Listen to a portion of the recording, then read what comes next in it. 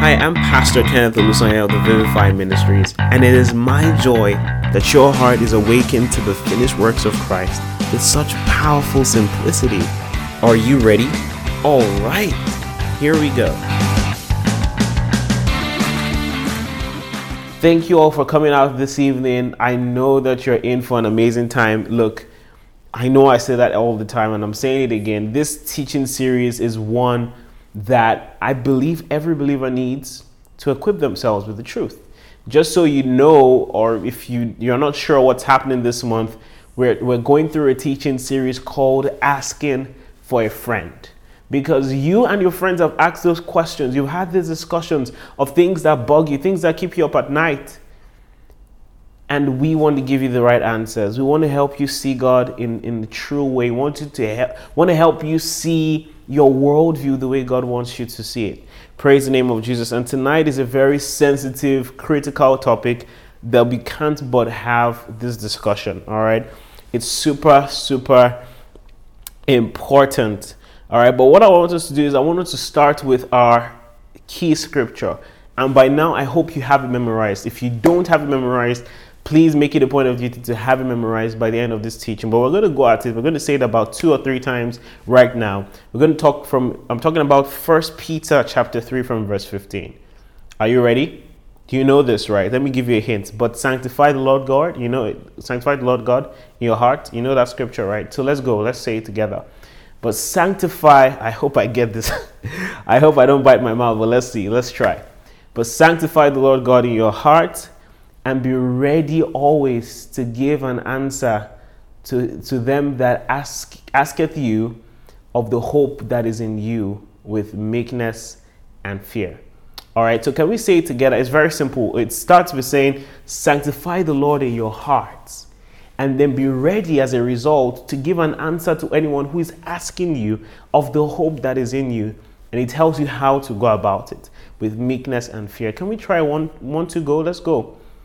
But sanctify the Lord God in your heart, and be ready always to give an answer to them that asketh you of the hope that is in you with meekness and fear. All right, can we go one more time?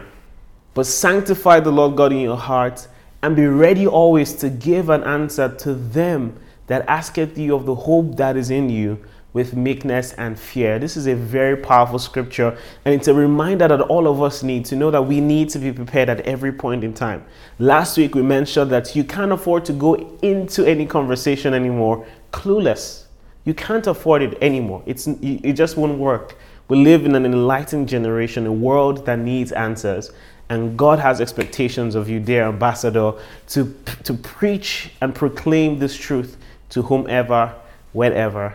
And I pray that that's exactly what you're going to do in Jesus' name. I want to welcome you guys, those of you who are not believers, and I hope that by this teaching you get to see insights to what we believe as Christians and how it's not mutually exclusive to logical reasoning. The two go hand in hand. Faith and logic, they are best friends. Someone asked the question, how can you reconcile faith and logic? And the person's reply was, why do you need to reconcile two best friends? Because that's exactly what faith and logic are for us as believers. Praise the name of Jesus. And I want to read this scripture, which we're going to read again towards the end, and it's an admonition to you. Romans chapter 12, from verse 1 to 2. You know the scripture is super popular, but I want you to open your Bibles right now. Open your Bibles to Romans chapter 12, from verse 2. It says, I beseech you therefore, brethren, by the mercies of God, that you present your bodies a living sacrifice, holy and acceptable to God, which is your reasonable service, right? Verse 2, and do not be conformed to this world, but be transformed by the renewing of your mind, that you may prove what is that good and acceptable, perfect will of God. I love that Paul in this scripture introduces a concept, the perfect will of God. And he admonishes you, don't conform to the way of the world. You need to change your mind, renew your mind. It's the root word for repentance, to change your mind about something so that you may discern. That's the word prove. to discern what is good and acceptable, perfect will of God, to know what is the perfect will of God and to discern what is not the perfect will of God. It is something that you are responsible for, where you don't conform to what the world says or sees, but renewing your mind in such a way, and with the power of the word, renewing your mind so that you can discern what is the perfect will of God in every given situation. Praise the name of Jesus. This is an important exhortation that Paul is giving here, and you're going to see why. Praise the name of Jesus. But look, we have a very exciting teaching ahead of us. The title of this teaching is God really good? Is God really good? So right now, dear lawyers, you were hired last week, weren't you? You were hired as a lawyer for God. So get out your briefcase, bring out the files. Let's check the evidence to know whether the evidence will convict or vindicate God, and let us know whether he is good or he is not. Praise the name of Jesus. And I know some of you are thinking, oh, really, Pastor Ken? So you're wearing a pink shirt that has clouds all over it. You're talking about the goodness of God. What are you trying to do? Are you trying to convince us and just sway us to believe that God is somehow good because you're wearing this? That's ridiculous. Yes, I'm doing exactly that. That's exactly why I'm wearing this. Yeah, I hope it's working. But at the end of the day, we're going to bring out all the evidence and just help you understand, is God really good? And it's a very brilliant question to ask. It's a reasonable question to ask. If I just make you pause for a second and rethink the happenings of just this year alone, I'm not even going to go that far back to when the COVID period pandemic hit, and those of you in Nigeria, when the whole EndSARS movement started. I'm not even going to go through that phase, right? Just thinking about this year alone and all the things that have happened this year. The truth is, the average person would have every reason to believe, I hear you. You say God is good. I hear you. But is he really? Have you seen what is happening? Is he really that good? You can't, no, come on.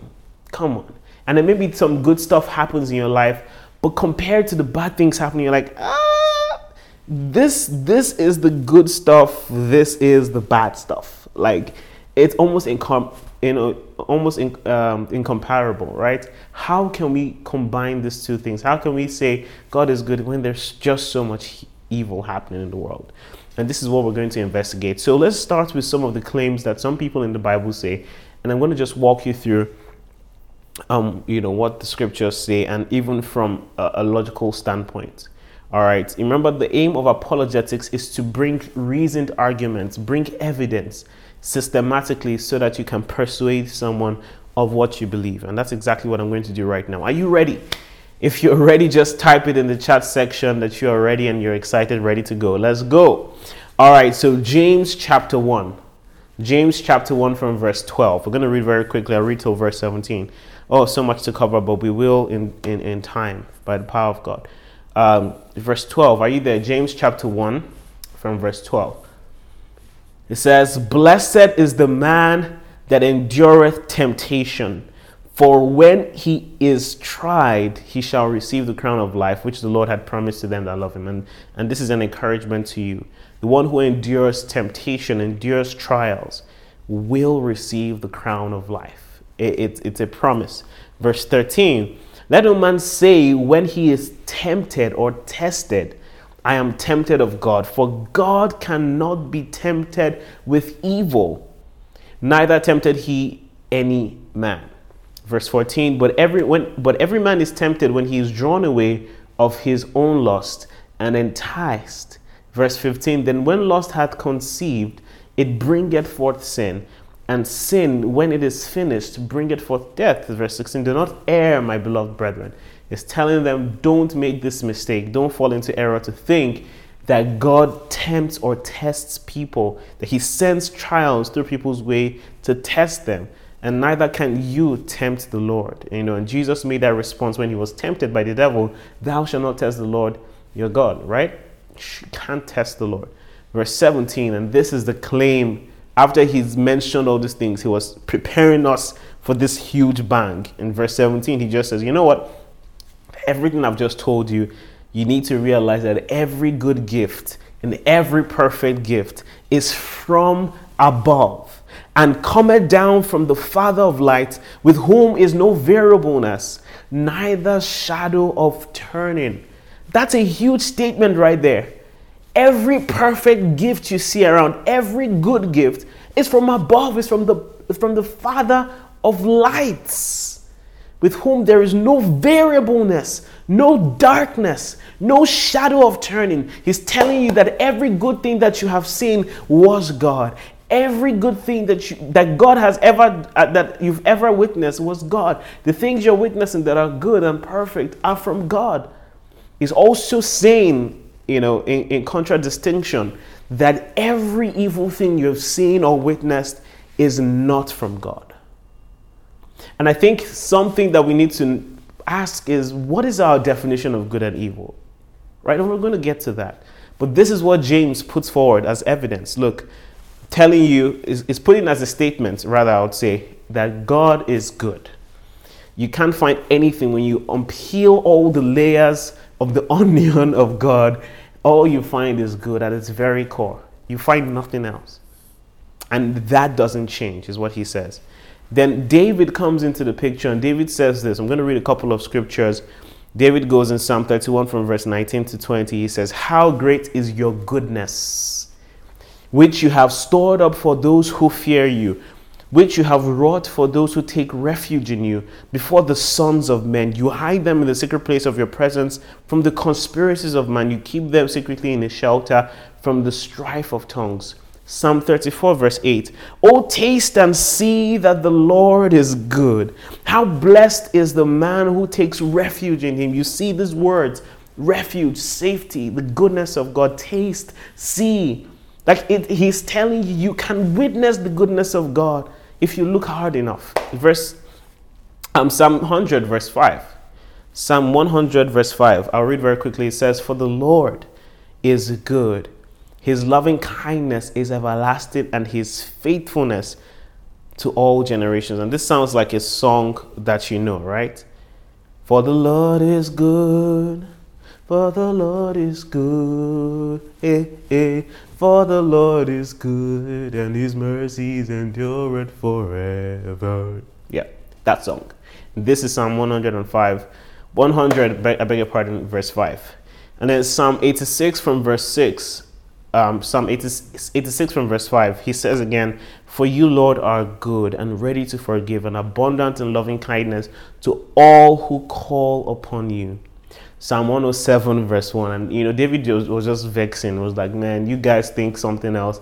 Let me just show you steady. And he said in verse 1 of Psalm 107, he says, "Give thanks to the Lord, for he is good, his love endures forever." So this was David proclaiming that God really is good. And Jesus, who claimed to be the representation of God, also said something in this light in Mark chapter 10 from verse 18. Jesus came on the scene, and Jesus responded to this man who called him good master, right? And he said, "Why do you call me good? No one is good except God alone." And many people have, and I don't have much time to talk about it, but many people think this was Jesus excusing himself, like, stop that, don't call me good. Only God is good. Don't come and tell me I'm good. That's not what he was trying to do. I feel it was actually the opposite. From the context, he did something remarkable, something good to this man, and this man tells him, "Oh, good master," and shows gratitude and says, "Why would you call me good if only, I've done a good thing. Why would you call me good if only God is good?" He was trying to, with that, prove his deity, but I'm not going to go into that. But this was a statement that Jesus himself made, that God is good. Praise the name of Jesus. Now, let's go deep into this. Let's examine this. And I want you to just pay attention, be ready. All right, ready to unlearn and ready to learn. Just be open, be objective. All right. When we look at the world, we see that there are good sides of the world, and there are chaotic sides of the world. There's good, there's evil. This is a basic concept of life. There's light, there's darkness, there's black, there's white. And I'm not saying black and white in the sense of race or anything, but I'm just talking about the dynamics, right? There's good, there's evil, there's yin, there's yang. There's just a balance that comes to the world, sort of putting it that way, if I'll call it a balance. But then we see good, we see evil happening. And when you try to trace the origin of these things, you're left to, many times, a lot of people just end up blaming God. It seems like the easiest route to go. Many times they blame God for the good and the bad. And I'll tell you why as we go on. If it's good, thank you, God. Oh, thank God. Even unbelievers, when you hear a colleague of yours almost had an accident, but somehow miraculously they didn't enter into an accident, they were safe, you say, oh, thank God. Some people say thank goodness, right? But maybe thank the goodness of God. Anyways, but you get the point. Somehow people attribute that and say, oh, God was good. When something bad happens, God, why? And we really need to ask the question, is God responsible for everything that happens on the earth? It's a good question to ask.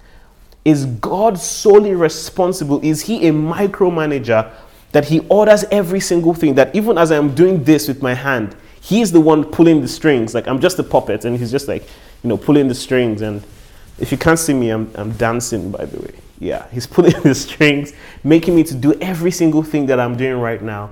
Is that the God we serve? And let's go into it. So I'm going to talk to you about the sources of actions, or sources of actions and events that happen in life generally. And you have to ask questions like this, like, who do we blame for the Russian-Ukrainian war that's happening right now? Who is to blame?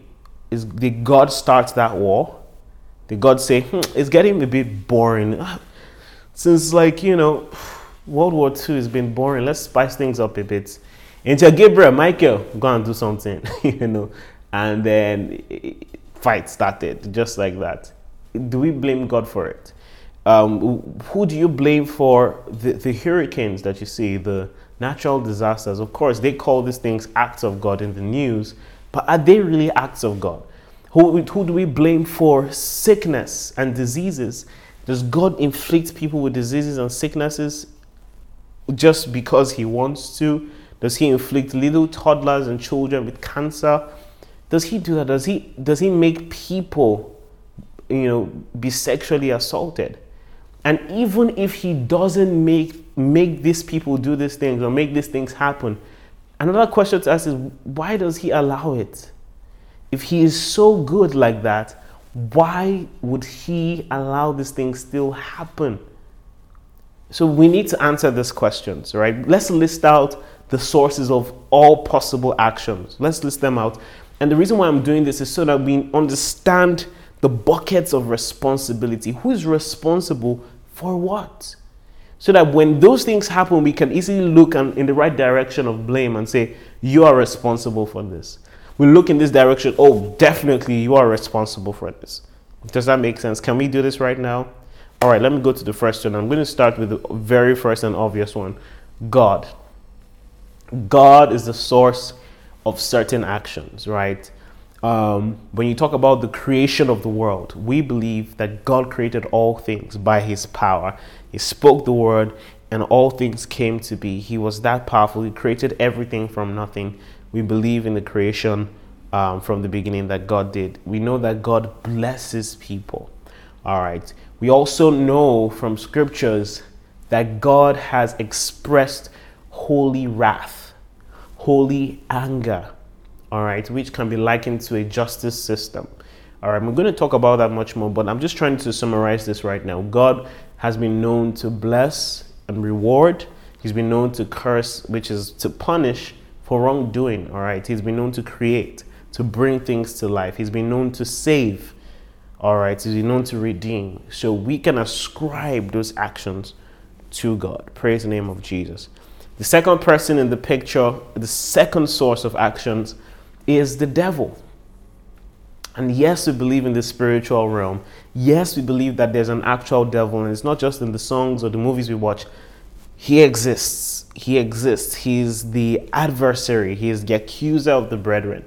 All right, and what are the things that he does? He oppresses, right? We know that he oppresses people, he enslaves, he brings harm, he brings danger, he oppresses.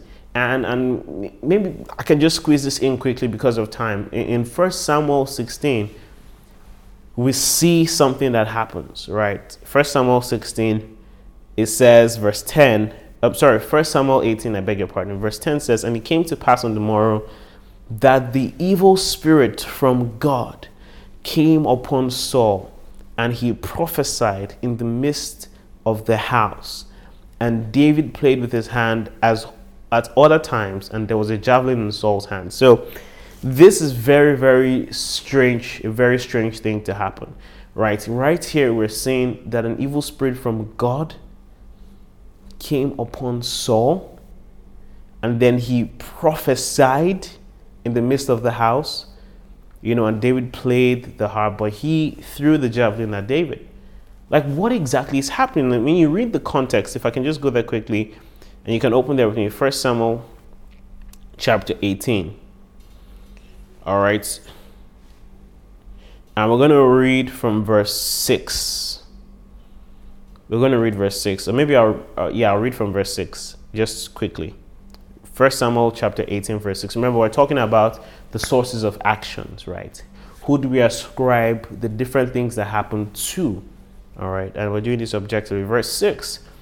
And it came to pass, as they came, when David was returned from the slaughter of the Philistine, so they had defeated Goliath, they had defeated the Philistines, and the woman came out of all the cities of Israel. Those people put David in trouble, but anyways, woman will be woman. The woman came out, they were singing and dancing to meet King Saul with tabret and joy and instruments of music. And the women answered one another as they played and said, Saul had slain his thousands, and David has slain 10,000s. Ha.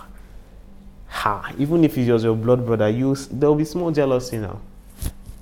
That someone that has been in battle all this while, who has sacrificed for your nation as the leader of the nation, one small boy just came. You're saying he has killed 10,000. Come on. And statistically, David had not killed his 10,000s. This was just them saying, Saul has done something, David has done way more.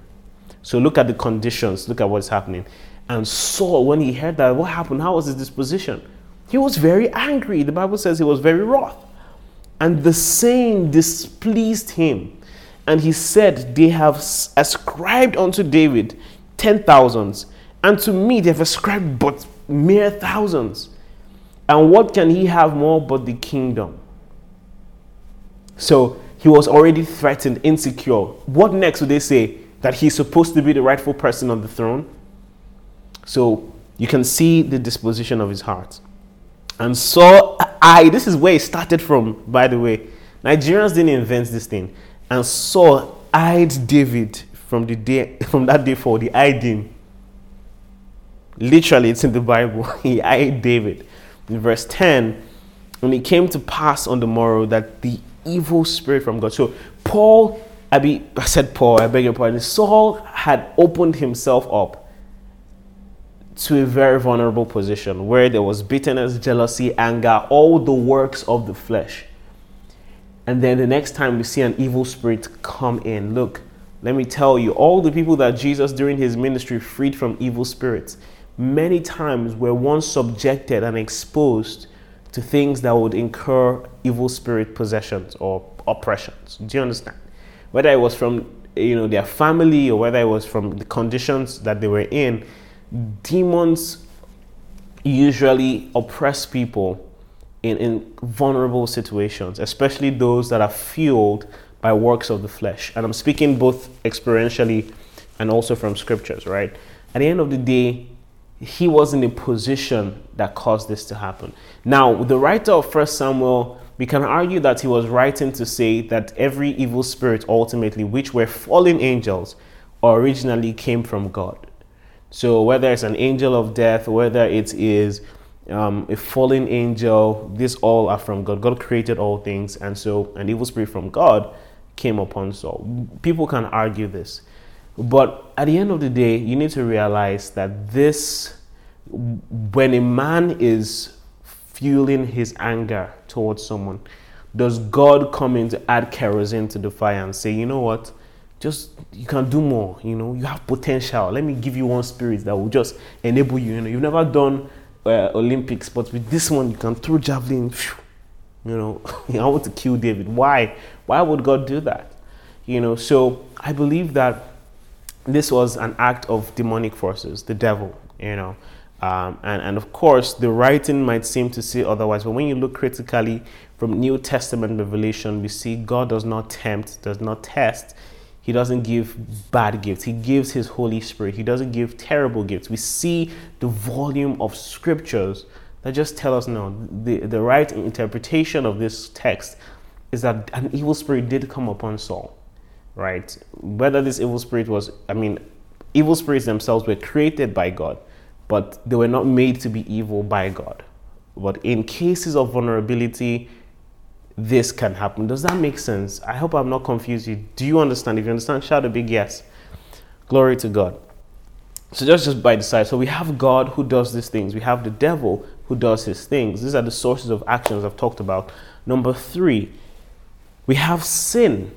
And I've slashed this with a fallen world. So we have sin. And I asked a question earlier, where do hurricanes come from, and storms and tsunamis and earthquakes? Where do these natural disasters come from? Are they supernatural disasters, or they're actually natural disasters? I believe that when sin came into the world through Adam's sin, the Bible tells us in Romans 5:12, sin and death reigned over this world by one man's disobedience, which is Adam. At the end of the day, you need to understand that sin came into this world and corrupted this world. Like when sin came, it didn't just corrupt the man who sinned, it corrupted everything in creation. That's how terrible, because man has dominion over the earth, and so his action actually replicated the spiritual and also the natural state of things after his fall. Do you understand? So sin and the fallen world caused chaos. That's where the concept of pain at childbirth came from. Do you remember? The concept of having to sweat and toil before you eat. The concept of death in itself came as a result of sin. So you have to always be careful to not say this earthquake came, this was a sign. The people in that place were terrible and were very bad. And so this must have been God. You need to first take a step back and ask, what does sin do to this world? Romans 8 says that all creation waits for cries out, waiting for the manifestation of the sons of God. The reason why that is happening is because creation has been corrupted and is waiting for the day when the sons of God are revealed, which is at the day of the Lord, the rapture, when all who are God's sons and children are revealed, and when sin is eradicated and all things are made new. That's what that scripture was talking about, all right? And that's why it's important to be careful to not say this was an act of God, because it seemed otherworldly, it seemed huge and supernatural. Of course, a man cannot by himself cause an earthquake, so we need to look to the next big guy. You need to realize that sin caused problems in this world. The Bible tells us so. It caused chaos in the world. It brought death. It brought sickness. It brought hurricanes. It brought natural disasters. Praise the name of Jesus. And then the last source of actions is fallen free man. All right, a fallen free man. All right, and I'll just give you an example of what I mean. Fallen free man. So if, for example, and this might be an extreme case, but if, by example, the normal road rules, right? When you go on the road, maybe there's a road you can cross. You first, in Nigeria, we don't really have many zebra crossings that are honored and respected. Some people don't see the zebra, they just keep going. It's almost like as you're walking, you are the target of the car, That's how it is, sadly. But normally when you're crossing a road or a place, you look left, you look right, then you look left again, then you cross. But imagine an irresponsible parent holding their little daughter, 3 years old, and as he's going, he's just checking his phone, texting, let's see what happens. And he just looks quickly, okay, and he's texting, and then starts walking and doesn't know that a train is coming, a trailer, I beg your pardon, or a big truck is coming from the intersection. And as he's going, the daughter just runs, out of excitement. She's just running forward and he's still on his phone and the truck smashes her. If you stop and look at that situation and say, God, why? Why have you done this, oh God? Then you must be foolish. I say that with utmost respect. You must be very foolish. There are things that are within our control. That's what you need to understand. There are things that are within our sphere of responsibility that if we do or handle those things carelessly or recklessly, we will suffer the consequences. Don't tell me that God did it. If you stole something or you killed someone, for God forbid, that will never be you. That happened. There will be consequences, and you can't say God made you kill someone or God made you. No, you'll go to jail for what you did. So I think this is a huge point that men and women everywhere need to realize that they are actually responsible for their actions. God gave dominion to man on this world to do what he was going to do, to execute his will. Man decided to disobey, and God still allowed man to execute his will, to do what he was supposed to, do it freely. So God is not to be blamed for our carelessness. He shouldn't be. If only that man were more careful, then that would have been a testimony rather than a tragedy. Do you understand what I'm saying? Do you understand these sources? That now there might be more, we can arguably consider more, but this four that I've mentioned, the God himself, the devil, the enemy, and demonic forces, the fallen world, sin, and fallen man. All right, these are the sources of things we see that happen in the world. And it's very important that you can distinguish where this is from, where that is from. Do you understand? There's sometimes people go through a rough patch. Maybe there's a sickness someone has, and you're like, this sickness, well, is a fallen world. And actually, in fact, it's a demonic attack. Demons do that. There are people in the Bible that Jesus healed of demonic spirits, and the ailments went away. The ailments went away. They were not, mentally unstable. What do you think when you see someone? Just pay attention. When you see the description of the man that Jesus healed, who the Bible describes was chained. Oftentimes he will go to the fire, he'll go into the water. He behaved like a lunatic. Don't you realize that that's a typical modern day madman? I don't know if you've seen a madman or a madwoman who just walk on the streets, no sense of direction, confused, like they are not conscious of what they are doing, and they act in strange ways. That is what was happening. Jesus got rid of that spirit. People would say it's a medical condition, it's a mental illness, it's a neurological disability. My dear, this is demonic activity. And you have to be able to discern where these things are coming from if you're going to live a life that makes sense, that it's not free from bias, where you just point and say everything is God. And it's because of a concept, why people are so quick to point the finger of God is because of a concept called the sovereignty of God. It's a doctrine, the sovereignty of God. What does the sovereignty of God mean? It simply means that God has, the ability to execute his will in the world. He's sovereign, he's ruler, he is able to oversee, intervene, he's able to execute his will on the earth. Some people have this idea of God that, he's just some guy up there sitting in a reclining chair, eating popcorn. It's called popcorn because he's pop, right? He's our papa, his father. Okay, yeah, you get the point. Sorry, that was a bad joke. He's eating popcorn. And, he has this screen that he's just, the screen of doom. He's just swiping whatever he wants. Boom, boom, this is what I want. Boom, give me this, give me that. Boom, boom. I want you to marry Deborah. Oh, yeah. Boom, pa. Some of you wish that's how it worked. It doesn't work that way. You need to do the work. And then you just feel like God just controls everyone, micromanages, that as you're breathing in, Breathing out, it's God doing that exactly. Oh, my dear, you need to realize that God, while He is sovereign, the beauty of the sovereignty of God is that it runs in parallel to the free will of man. And I know this is a huge debate. There's a whole debate about this whole thing, where you stand on the sovereignty of God and the free will of man.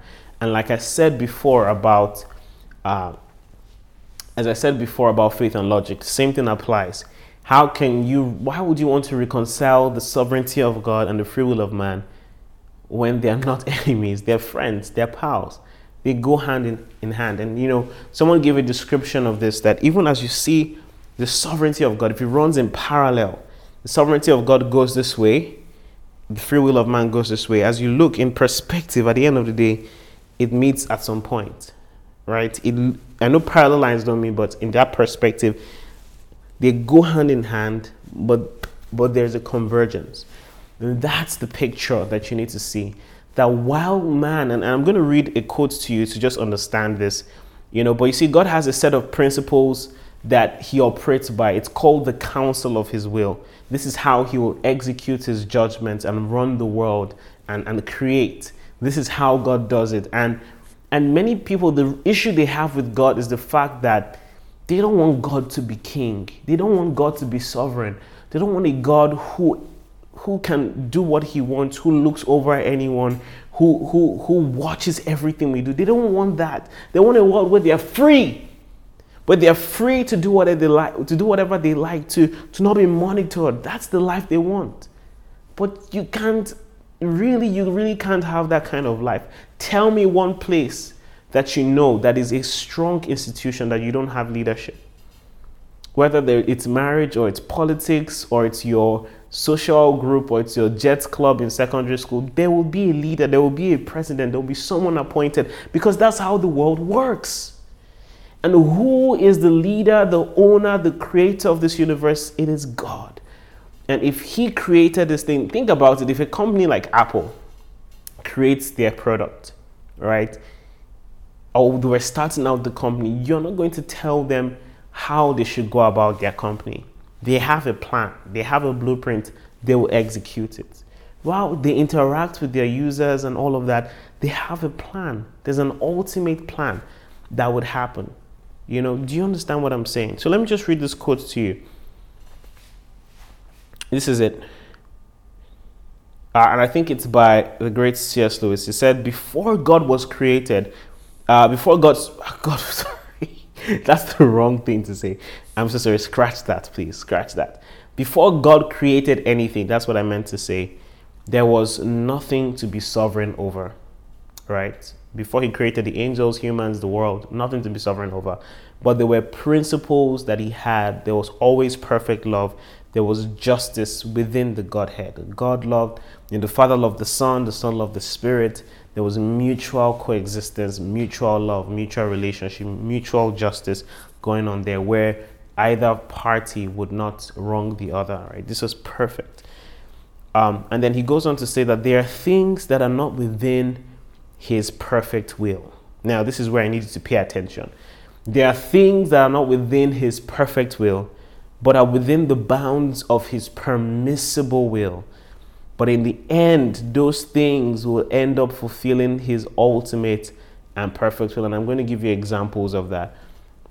Well, before I do that, I just want to give you an example of how sovereignty does not mean a narcissistic, tyrannical rulership. It doesn't mean that whoever is ruling as a sovereign just does whatever he wants, damn the consequences, doesn't care about how you feel. That's not what it's like. Let me give you an example. Now, imagine this might cause some trouble. Imagine the next president of Nigeria decides to resurrect, like his manifesto is, I want to resurrect the power plants all across Nigeria, the dormant ones, the ones that are dilapidated. I want to bring them back.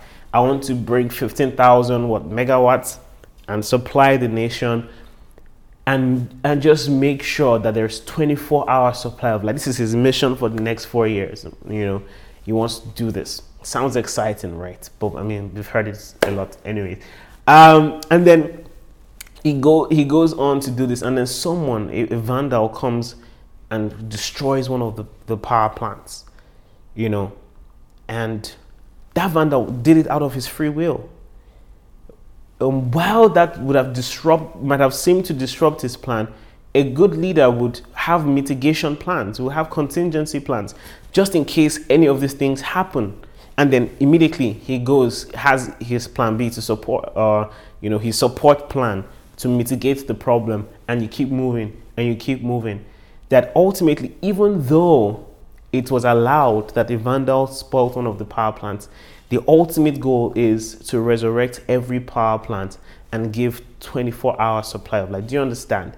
It is a responsible leader that thinks that way, that you have a plan, and the plan is a good plan. And hopefully it's having the people in mind and not just for some ulterior motive, but you have a plan for the people, you are executing it, and even though bad things happen along the way, you just ensure that ultimately everything leads to an ultimate end where that plan is executed for the betterment of the people. Do you understand what I'm saying?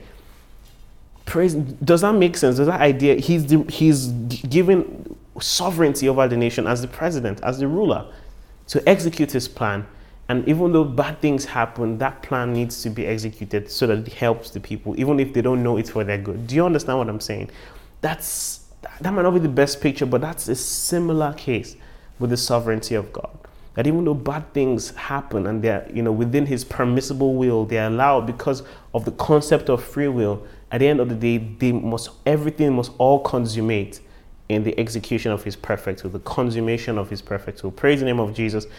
But honestly, if you want to see a productive and valuable country, get your PVC.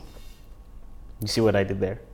Like PVC, productive, valuable country. You should vote, is what I'm trying to say. Vote. Amen. I know many of you are like, who do we vote for? Just vote. Do your research. Choose someone unbiased. Look at the manifesto. Look at their track record and vote. Amen. Glory to God. Glory to God. Let me not stay here too long. Praise the Lord. So let me just give you examples of situations where while there was an ultimate plan, there were hiccups along the way, there was evil along the way, there were bad things that happened along the way, but ultimately ended up in, the plan of God coming to pass. So I'll give you the instance of David. Very typical example. David in the Bible, he was tending to his sheep, and then the lion came, the bear came, and David had to fight these things. If you look at the story of David, you look back and just think that, this was God. God was trying to test him. God was trying to train him. So, God on his screen of doom was like, I want to make this guy king. What can I do? You're going to fight Goliath. Let me give you terrible opponents. Okay, lion, go. Round 1, fight. And David fought and won. Nice. So you need level 2 difficulty. Let's see. Bear, and by the way, bears are much more terrible, much more voracious than lions, very dangerous. It sends a bear. Round 2, fight. And David won. See my guy. See my Davido. See my guy. Yeah, go and fight Goliath. Let's go. If you think that's what God was doing, then you're very mistaken. These things happen. What do you expect to happen when you are tending to very juicy animals? Fat, fresh, juicy sheep, mutton, maybe, could be barbecued and grilled, I'm getting hungry right now. That's exactly what happened with the lion and the bear. They were very hungry. And so when you have fresh food, you would invite unwanted visitors, right? That's what happened. But at the end of the day, those things prepared him for what he was going to face. While there was the grace of God upon him, still he needed to go through those experiences to face the giants. Do you understand? And it wasn't God doing that and testing him. Things happened, but ultimately God brought good out of it, because that's what God does. He brings beauty out of ashes. He brings good out of evil. Look at the next guy. Look at Joseph. This one is very powerful. Genesis chapter 50 from verse 15 to 21. We're going to read it very, very quickly. Genesis chapter 50 from verse 15 to 21. Am I good on time? I don't have much time, my goodness. But let's go here quickly. Genesis chapter 50 from verse 15 to 21. I'll read very quickly. When Joseph's brothers saw that their father was dead, they said, "It may be that Joseph will hate us." You know the story. This were the brothers of Joseph who, lied that they killed him, dropped him in a pit, and sold him to slavery. Right. So they were like, it may be that Joseph, at this point, Joseph was prime minister, he was running the country. It may be that Joseph would hate us and pay us back for all the evil that we did to him. So this was the period of the famine. There was no food where the Israelites stayed, and Joseph was in such a very, very critical position to help these people, because at the time, thanks to the dreams God revealed to Joseph, they saved up and stored up for those 7 years of famine, and now they were enjoying plenty.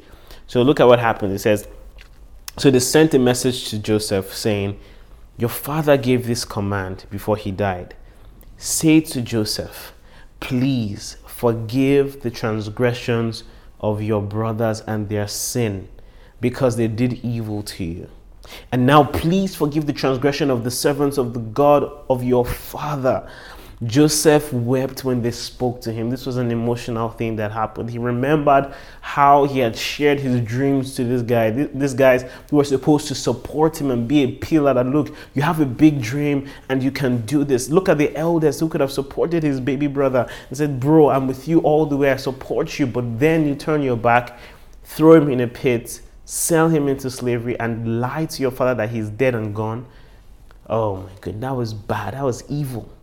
That was terrible. Not only that, he ended up in prison for false accusations for several years. He went through a tough time. This guy could have been killed at any point.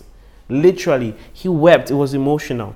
Verse 18, his brothers also came and fell down before him, and they said, "Behold, we are your servants." We're the ones we're talking about. "Forgive us. We're your brothers." But Joseph said to them, "Do not fear, for am I in the place of God?" He was like, "Don't bow to me like that. I'm not God. No. Yeah, you are servants of God, but I'm not God. Don't bow to me like that."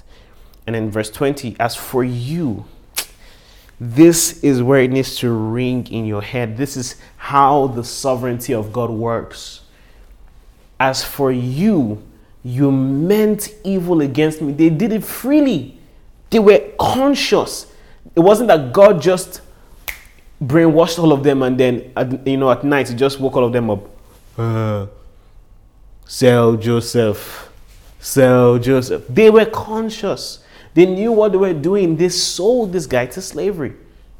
They did. They got the money from it, used it for things, "You meant evil against me, but God meant it for good, to bring it about that many people should be kept alive as they are today." Do you realize that this story is incredible? You think that ultimately this story was for the good of Joseph, but realize that in God saving Joseph, he was going to save the progeny of Jesus Christ. You need to realize that maybe many of you don't know, Jesus didn't come through the lineage, the physical lineage of Joseph. He came from Judah, one of the sons of Jacob. That's why we call him the Lion of the tribe of Judah. It was not from Joseph. So God preserved Joseph to preserve Judah and his family. Think about it. They meant for evil, but God in his providence and in his sovereignty made it turn out for good. Beautiful example. And he said, "I'll provide for your little ones. Don't worry." He comforted them and spoke kindly to them. This is good. This is the best attitude to have, that you've been shown kindness by God, and you show that same kindness to these people. When you talk about the crucifixion of Jesus, that's another example. These guys meant evil, literally, to kill the Messiah. They shouted, "Crucify him." And this was recorded to be one of the greatest betrayals in history. It was recorded that many of the people whom Jesus had performed miracles over, who he had touched and delivered, were some of the people shouting, "Crucify him." There were still some of the people doing that. They did it from a free consciousness. They knew what they were doing, And what would have been the most horrific death, one of the most horrific deaths in history, turned out to bring about the salvation of all mankind. That is God in action. That is the God you serve. Now, these things happened within his permissible will, but ultimately all things led up to the accomplishment of his perfect will. Praise the name of Jesus. That's how a good leader leads. That regardless of the contingencies, your plan can still be executed while everyone exercises their free will. God has the onus. He has the prerogative to do with us as he likes, and he's chosen to do good by us. He's chosen to do good. And I know we talked about the definition of good. What does good actually mean? Good is actually God operating to us, dealing with us in accordance to his justice. So in his justice system, he acts to us what he feels is, in the justice system, there's a difference between good, there's a difference between evil. And so he executes his will based on what he judges to be good for us. The salvation of all mankind is good for us, blessing us and keeping us and having us trust in him and depending. That's all he's ever asked for. Think about it. He's never told us to do crazy things. He's only asked for us to trust in him, to love him. Think about,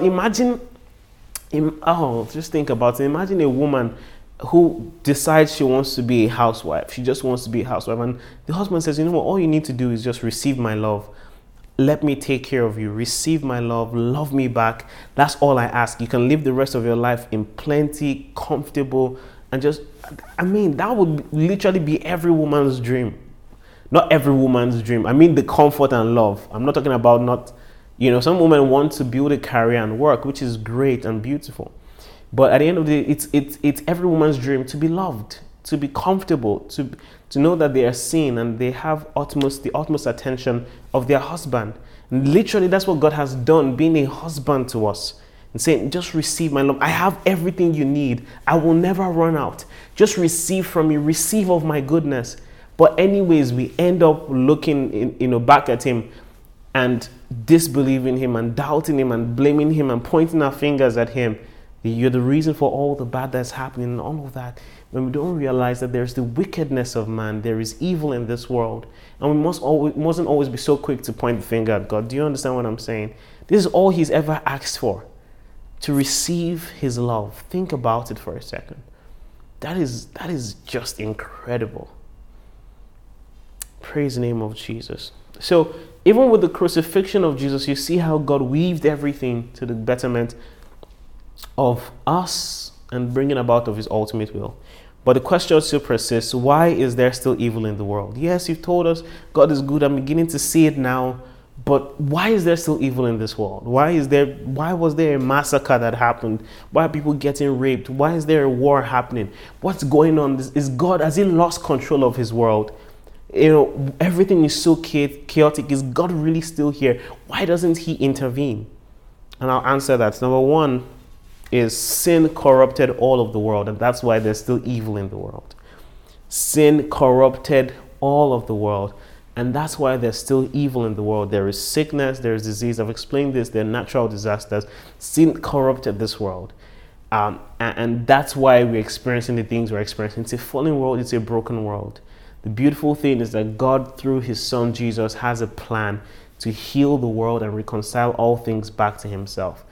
Right? Praise the name of Jesus. There's a window of grace that we have right now that we're experiencing. Praise the name of Jesus. Number two reason why there's still evil in the world is because God allows free will. He gives free will to all men. The reason why people have said, we don't want free will. I wish God just made us zombies and puppets. Then everything will be fine. Adam and Eve will not have to have fallen. But what kind of life is that? I have used this example and I'll use it again. Imagine you're about to propose to your babe. You've dated for a long time, and you are there, you're about to propose, and you're like, babe, I love you so much. I love you so much. She's just looking at you. He's smiling, he's blushing. Okay. And you now say, do you love me too? And she says, well, I have to. I don't understand. Do you love me? Yeah, I have to love you now, right? I have to. Do I have a choice? How does that sound? If I flip it the other way too, and maybe you tell your boyfriend, I love you so much, baby, you mean the world to me. Do you love me? It says, I have to now. Do I have choice? I have to love you. It's not like I would want to, but I'm just programmed that way.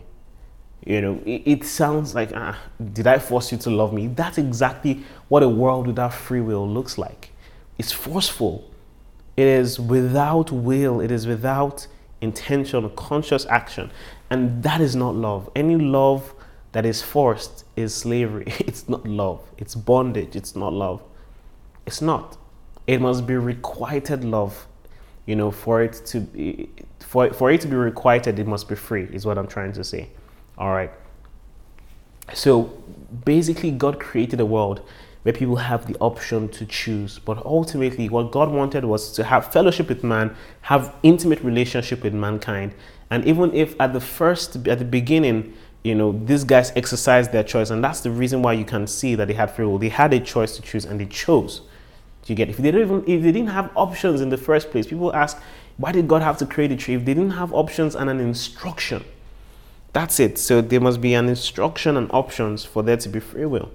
And if they didn't have options to choose from, and it was only just to do the only thing they could do, then how are they really free?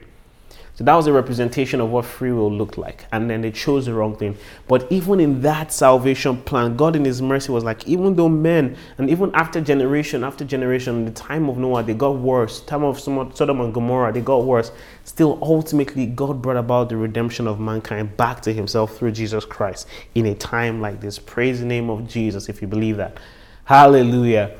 So this is what I'm talking to you about. The reason why there's still evil is because men are still free. If your prayer to God is, God, stop evil every time it happens. If anyone is about to sin and do something bad, God, hold their hand. God, hold their legs. God, close their mouth. In the name of Jesus. Oh boy. Guess what will happen? By the time you're done, and you've prayed a prayer that anytime evil is about to be done, or any evil person, God should silence them. God should hold them. God should, paralyze them. Oh boy, by the time you are done praying, guess what will happen when you're done? In Jesus' mighty name, we pray. I can't move. Because guess what? You're bad.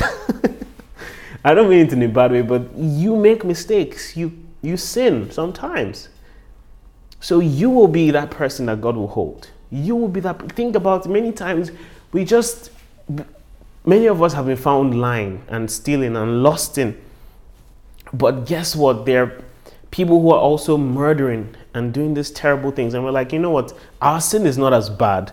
God, focus on the people that are doing bad things, like the real sin, murder, rape, assault, war, corruption. Those are the people you should focus on. Me, it's just small lies here and there. Why do you think that in God's eyes, sin is any different? And I know the consequences are different, but sin is sin. The wages of sin is the same.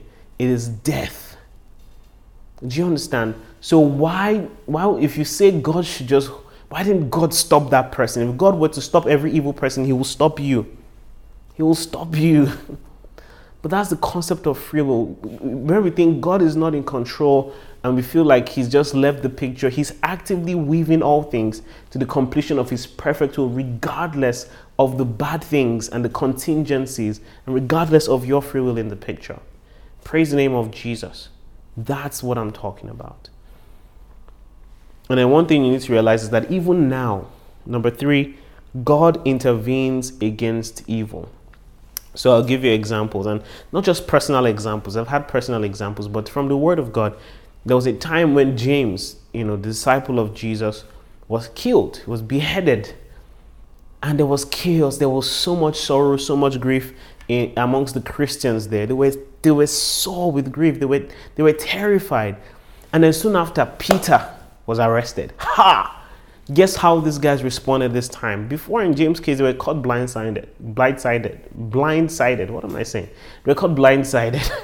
But after Peter was arrested, these people prayed relentlessly, day and night. They prayed till Peter was going to show up at their door. They prayed, and that's exactly what happened. An angel of the Lord released him, and he was at their door. They were so surprised.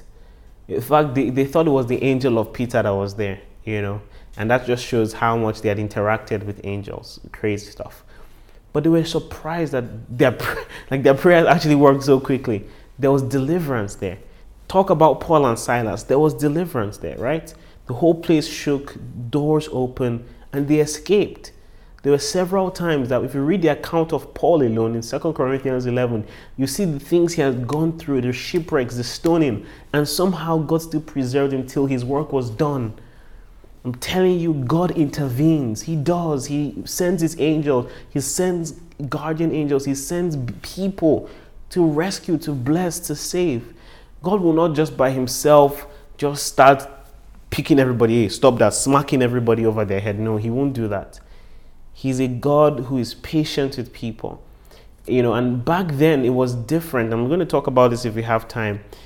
Because there's some controversial issues. We say we make God sound so lovely and marshmallow and nice and cute, but we've seen God kill. We've seen God inflict people with things, right? Even his own people. So you can't tell me all these things about God. And it's still about the concept of justice and the covenants. When you talk about God's actions, you need to talk about two things. You need to talk about his justice, and you need to talk about the covenant established. The covenant established back then was a different covenant, a different agreement. The covenant now that we have in the new covenant is entirely different as well. And his justice system works in such a way. Let me just go to it right away since we're here. The justice system that God operates by is the one where if you do good, he rewards you. If you do bad, he punishes you. But before he punishes you for the wrong that you do, he gives a window of repentance every time. He gives a window of repentance every time for you to come to repentance, to believe and trust in him, to forsake your sins and receive his grace every time. And if you don't do that, you're going to see the punishment. That's a good justice system. In fact, the justice system we have in the country and around the world is not as merciful. There's no time to repent. You've done it, that's the end. You are gone. But in God's agenda and justice system is such that as you're doing the wrong things, he gives you you were ignorant, right? And that's fine. But now repent. Now repent. And it happened in the time of Noah. How do I know this? The people in Noah's time, their sin was so grievous. In fact, the description was that their sins had reached the brim and started to overflow. It was bad, very bad. The kind of things you can't even rationalize with your mind, the kind of things these guys did.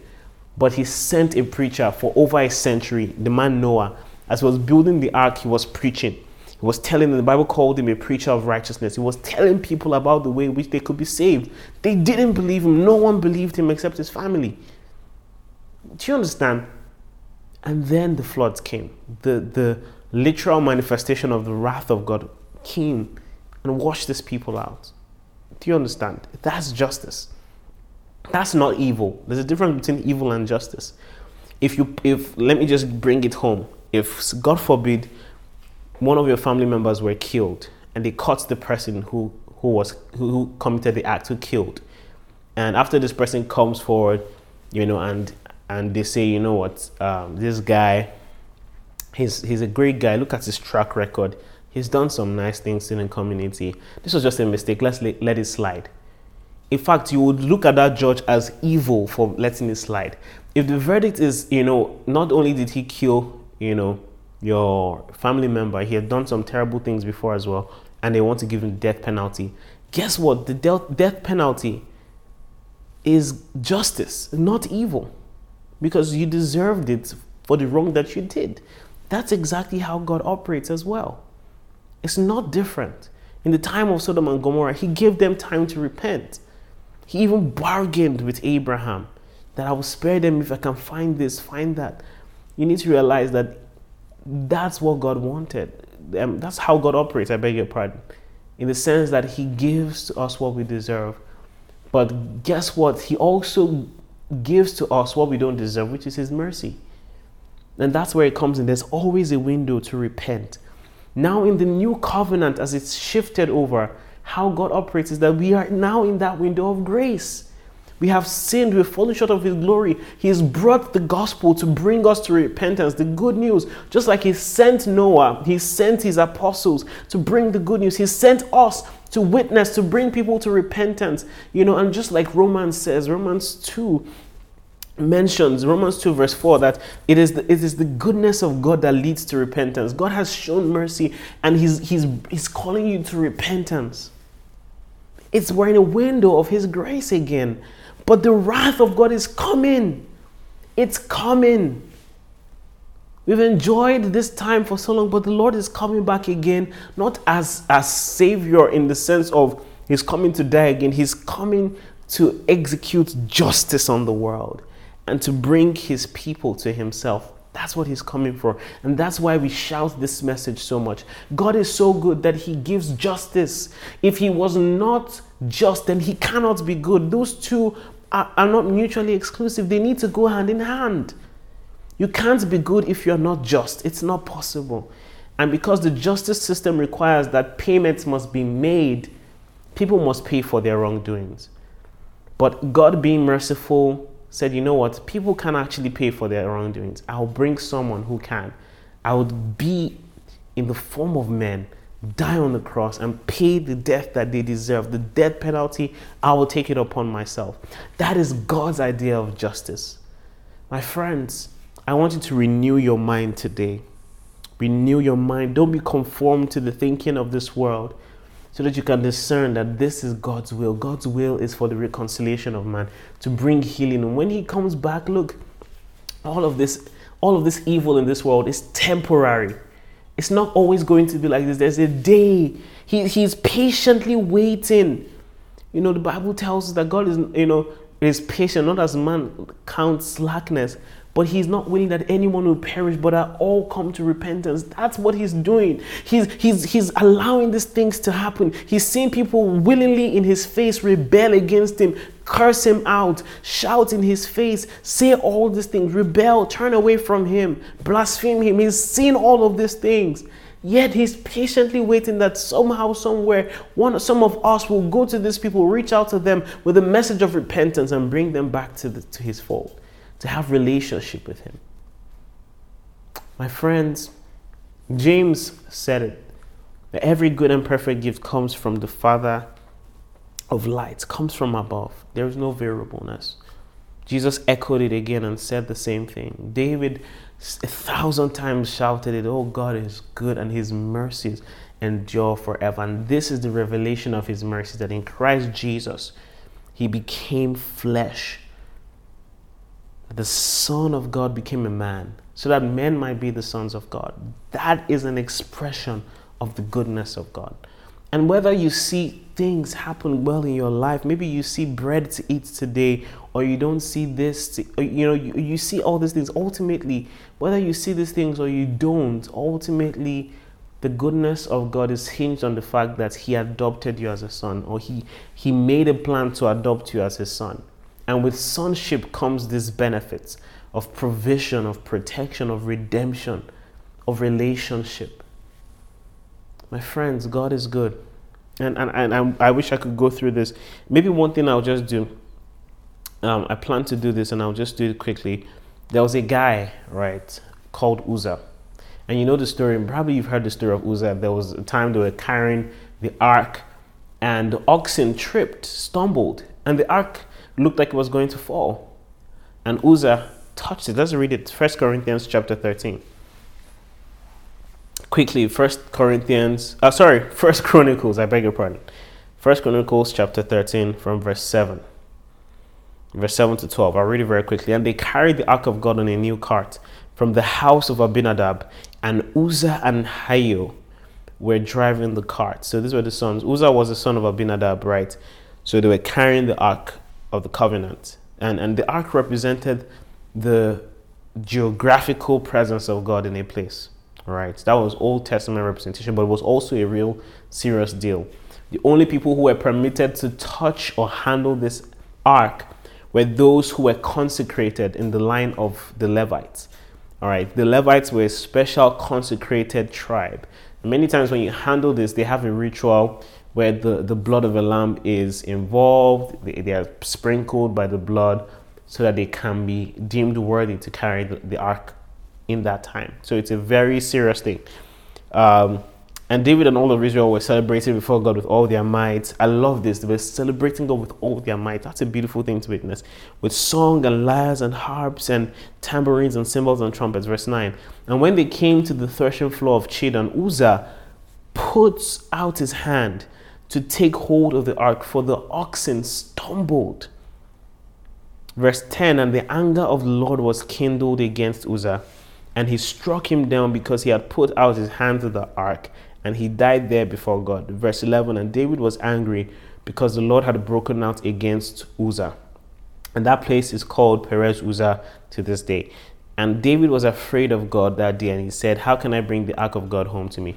Now you look at a case like this and you're like, how is God good to this guy? This guy meant well. Uzzah meant well. The ark looked like it was tipping over, and he reached out to save the ark. Tell me, how is that bad? And God was angry and killed him. Seriously? Seriously, what's going on? When you read prior to this, the laws that were established around the ark and the laws that were repeatedly told to the people of Israel concerning the ark, no one was allowed to handle it except the Levites, the priests who were consecrated for this work. The reason is this, and it's both a logical and spiritual concept, and I want you to pay attention. And I'll use a logical, everyday, example to help you understand, right? With the corona, this is something we can relate with, right? If you have your hands, like, it's dirty, there are germs, you've sneezed on your hand, you've coughed in your hands, even though you shouldn't have done that. And then you have a bottle of hand sanitizer, right? And you squeeze it. What happens? It cleanses, it gets rid of the germs, right? Now imagine like there's one germ. Let me just paint a picture. There's a germ coming, walking, a germ passing. And on the tip of the bottle of the hand sanitizer, there's a drop about to fall. And the germ was like, no, let me save it so that it's not dirty the chair. Maybe by chance. And the germ just died. No, and cut it. What's going to happen? That was noble, man. That was so noble of that germ. But guess what? Naturally, when something so bad touches something so good, the result is what you're thinking of right now. That germ will be extinguished, killed on the spot. Do you understand? It's the same way. It's not that the ark was so bad. It was the fact that it was so good. And Uzzah was not. At least in the sight of God. He hadn't gone through the rituals. He wasn't sprinkled with the blood. He wasn't consecrated and sanctified. And so if anything unsanctified, uncleansed, touches that which is holy, that is the result. So the writer, I believe, was explaining it as it seemed, explaining it as it looked, that the wrath of God came upon. But that's it. The wrath of God against sin is that. That's why there was a covering by blood. It's the same way it applies today. Those who are covered by the blood are protected from the wrath of God. The same way it was at the Passover. Those who were covered by the blood on the lintels of their doorposts were saved from the wrath of God. It's the same principle. A general principle in all of Jerusalem and Israel. They knew it. And it happened. So before we go point the finger and say, God's what you've caused, this guy was good. It's a principle. No matter the intention of your heart, if you are not cleansed, it's the same result. Regardless of how nice that germ was to help your couch from staining from that, it's what it is. Amen. I hope that example makes sense. But guys, at the end of the day, I know we have so much to talk about in regards to this. The case of Job, the hardness of Pharaoh when it comes to why did God harden his heart and all those things if God is good. I know we can't nearly finish everything now. But that's why I needed to show up for Audacity conference. It's coming out.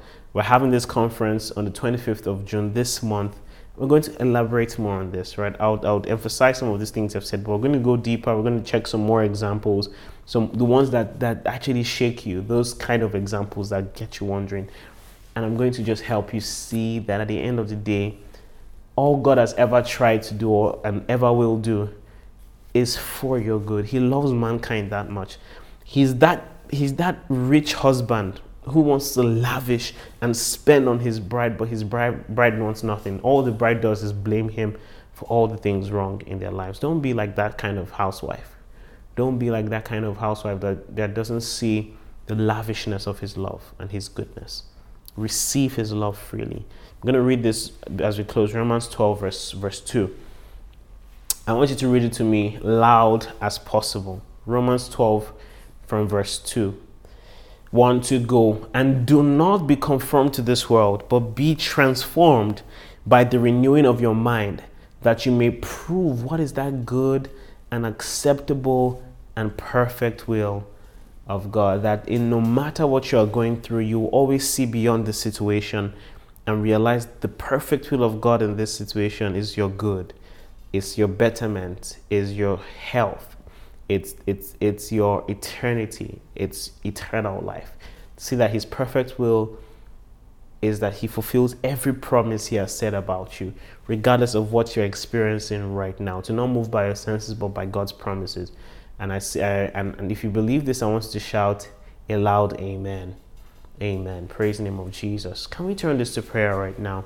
We've heard so much about the promises of God. We've heard so much about the character of God.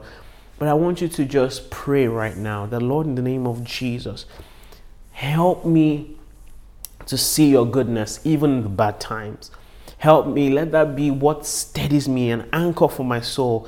Let your goodness be an anchor for my soul. Let your goodness be the thing that I see when I wake up. Let your goodness be the thing that I think about as I go about my day. Help me to see your goodness like David saw it, that the Lord is good and his mercy endure forever. Help me, Lord, in everything I do, to taste and see of your goodness, to experience it tangibly. In the name of Jesus, that no matter what I face, even in the bad times, in the times of tests and trials, help me to understand that you're not the one who tempts with these things. You're not the one that brings these trials, but in spite of the trials, you strengthen us, you prepare us, you work patience in us, you work endurance in us, you work all things to our good. Thank you, Jesus. Let my perspective change. Let me repent of the times I've thought wrong about you. Let my perspective change. Let me see that you are actively bringing healing to the world through your people on this earth, that we are the salt of this earth.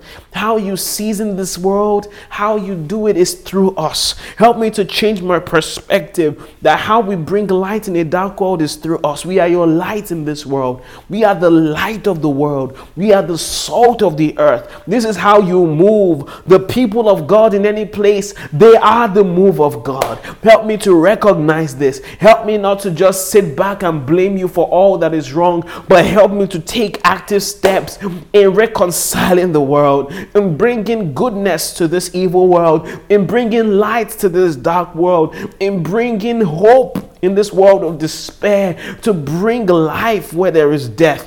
Help me to see my part in this, Lord Jesus. Help me to not just sit idly by. In the name of Jesus, my perspective of you changes. It will never be moved. It will not be shaken by circumstance or situation. Oh Lord, it stands the test of time and the test of pressure.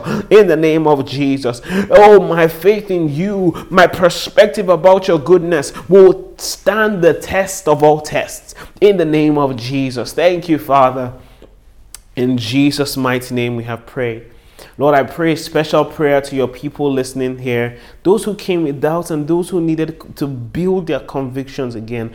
I pray that these words that have been spoken helps to reinforce that in their lives, that they will leave here with a reformed mindset, that they will run knowing all the days of their lives that you are good and you are working for our good. You're working to bring about all your promises in our lives. Your promises are yea and amen in Jesus Christ, and we believe it with all of our heart. I pray for anyone who's doubting. They've seen so much evil in their lifetime personally, and also what they've seen happening to the world. Lord, let their hearts be stayed on you. Let their hope rise rise, knowing that you're coming back to restore this world in a way that is free from sin, where it's glorious and new and pristine, and it speaks only of righteousness free from sin. That's what you are doing, and Lord, you're doing it in us. You've started that work in us, where you've made us your righteousness, and now it's going to extend to the rest of the world. Lord, we pray in the time, in this window of grace, help us to take active steps to tell the world of your goodness, to spread the good news